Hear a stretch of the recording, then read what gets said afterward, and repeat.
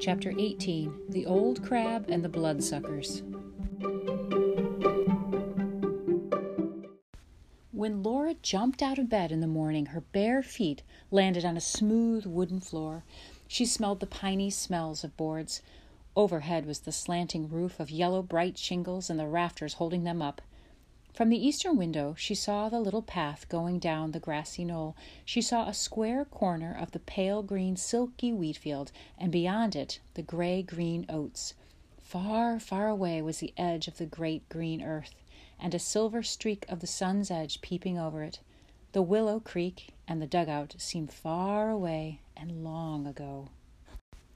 Suddenly, warm yellow sunshine poured over her in her nightgown.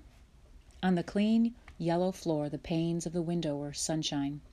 The little bars between them were shadow, and Laura's head in the nightcap, her braids and her hands, with all the separate fingers when she held them up, were darker, solid shadow. Downstairs the lids clattered on the new, fine cook stove. Ma's voice came up through the square hole where the ladder went up. "Mary, Laura, time to get up, girls." That was the way a new day began in the new house. But while they were eating breakfast in the large, airy downstairs, Laura wanted to see the creek. She asked Pa if she might go back and play there. "Oh, no, Laura," Pa said. "I don't want you to go back to that creek where the dark, deep holes are. But when your work is done, you and Mary run along that path that Nelson made coming to work and see what you can find." They hurried to do the work, and in the lean-to they found the boughten broom.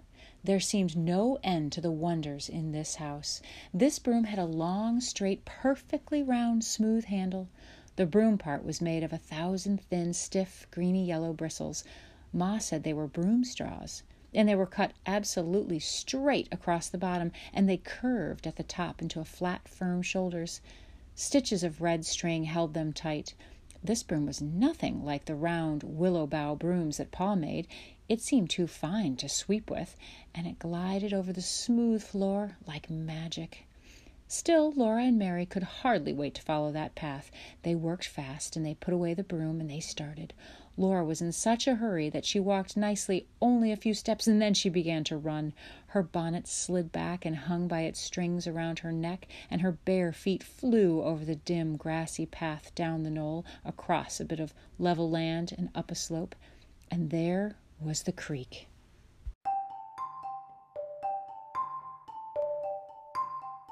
Laura was astonished. This was such a different-looking creek, too, so gentle in the sun between its low, grassy banks. The path stopped in the shade of a great willow tree. A footbridge went on across the water to a level, sunny grass. Then the dim path wandered on until it curved around a tiny hill and went out of sight. Laura thought that the little path went on forever, wandering in sunny grass and crossing friendly streams and always going around low hills to see what was on the other side. She knew it really must go to Mr. Nelson's house, but it was a little path that did not want to stop anywhere. It wanted always to be going on. The creek came flowing out of a thicket of plum trees.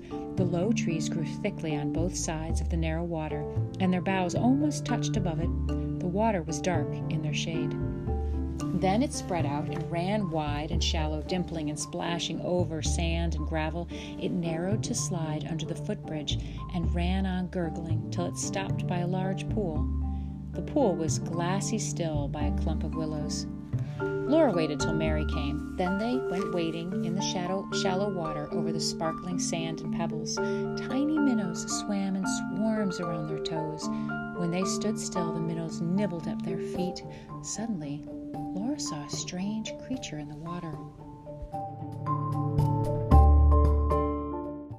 He was almost as long as Laura's foot. He was sleek and greeny brown. In front he had 2 long arms that ended in big, flat pincher claws. Along his sides were short legs, and his strong tail was flat and scaly, with a thin, forked fin at the end. Bristles stuck out of his nose, and his eyes were round and bulging. "What's that?" Mary said. She was scared. Laura did not go any nearer to him. She bent down curiously to see him, and suddenly he was not there.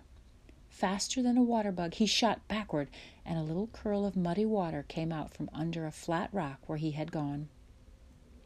In a minute, he thrust out a claw and snapped it. Then he looked out. When Laura waded nearer, he flipped backward under the stone, but when she splashed water at his stone, he ran out, snapping his claws, trying to catch her bare toes.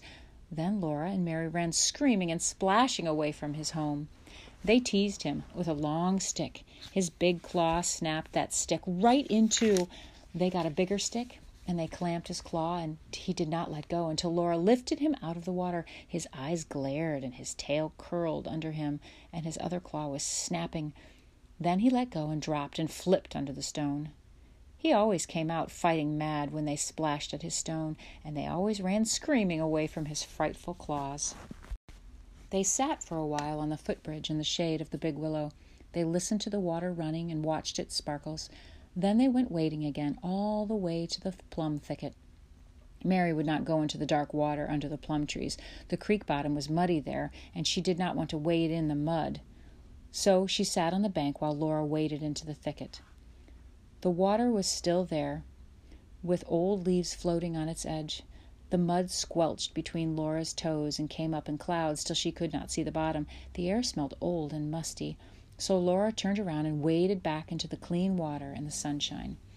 There seemed to be some blobs of mud on her legs and feet. She splashed the clear water over them to wash them off, but they did not wash off.